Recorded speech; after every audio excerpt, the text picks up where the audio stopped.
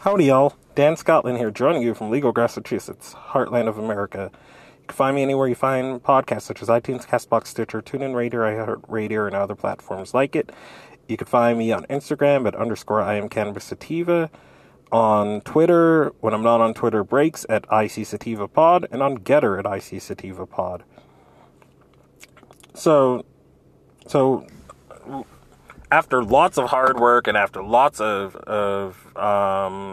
goading of the Mississippi legislature and the strong people in Mississippi just standing up to these lawmakers and standing up to the people in their elected office who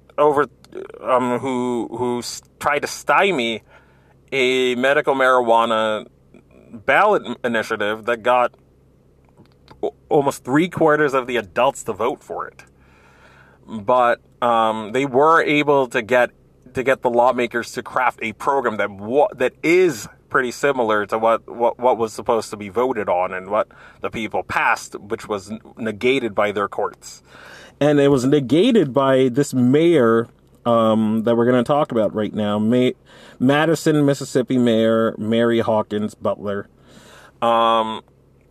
So the only good thing to come out of Madison, Mississippi, folks, is Stephen Gostkowski, the Patriots, the great and legendary.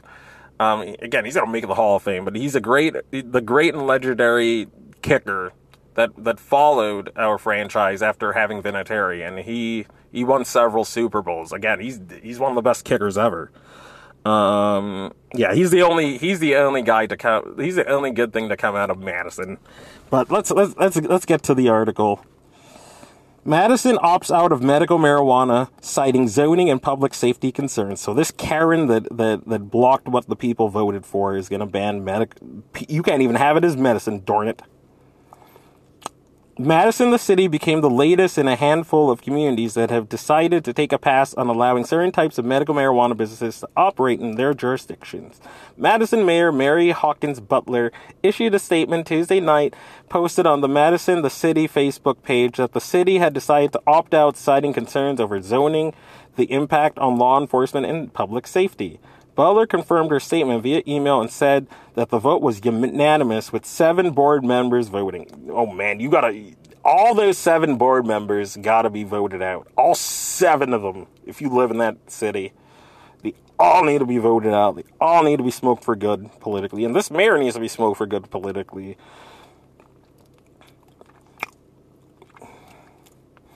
I do not oppose a true medical marijuana program with a prescription written by a medical doctor and dispensed by a local pharmacist, not acquired at a dispensary, she said.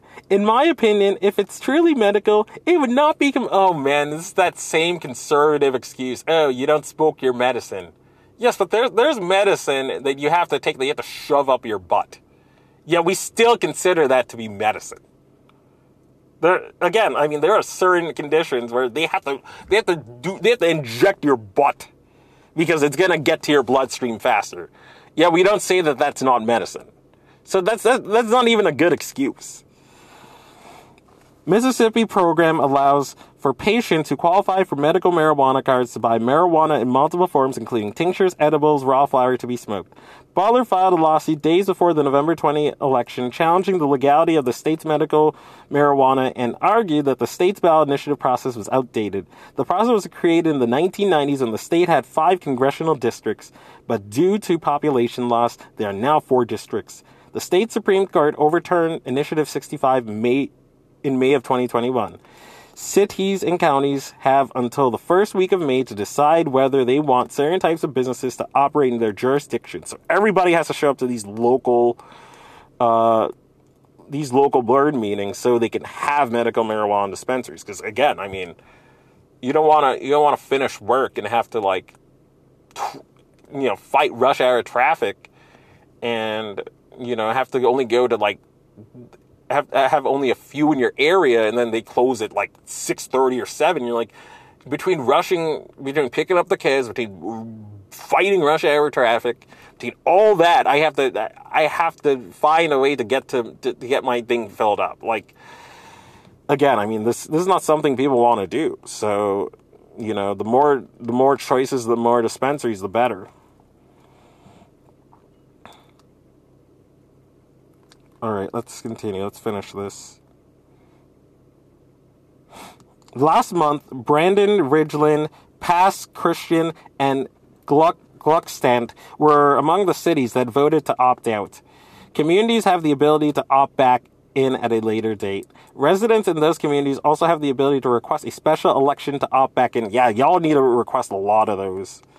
Either by gathering signatures from 1,500 voters or from 20% of the population. Mississippi Cannabis Trade Association has been leading efforts to gather signatures in some of the communities that have voted to not participate in the program. Read Butler's full statement below. Tonight, the City of Madison unanimously opt out of the Mississippi Medical Cannabis Act. Our community is our priority. The limitations of our zoning authority, the waiver to allow dispensaries and grow facilities closer to our churches, schools, and daycares without notice to the public, the increased danger to our first responders are only some of the factors that have guided our decision. You know that medical cannabis is good for PTSD. And you know the first responders like EMT people, cops, all those folks, they had to see traumatic stuff that you and me would not be able to handle on a daily basis. I know people that have worked those careers. It's not an easy flipping job. Let them have their cannabis. Heck, having it in the city makes it safer for the first responders because they have a good medicine for their chronic pain and their PTSD from trying to keep society together, darn it. The limitations of our zoning authority, the waiver to allow dispensaries and grow facilities closer to our churches, schools, and daycares without notice to the public, and the increased danger to our first responders are only some of the factors that guided our decision. End of article. All these politicians that are against the plant need to all be smoked for good, and the fight has to continue, and the Strongville, Mississippi, I know they're good for it. I know that they'll continue the fight to get in terms of gathering the signatures and getting these municipalities to opt in and getting these ones that are like, you can't even have it as a medicine, so you have to drive 20 miles out because of our own dumb beliefs. Hopefully we can overturn some of these bans, but not for me. I can be found anywhere you find podcasts, such as iTunes, CastBox, Stitcher, TuneIn Radio, iHeartRadio, and other platforms like it. You could also follow me on Instagram at _IamCannabisSativa.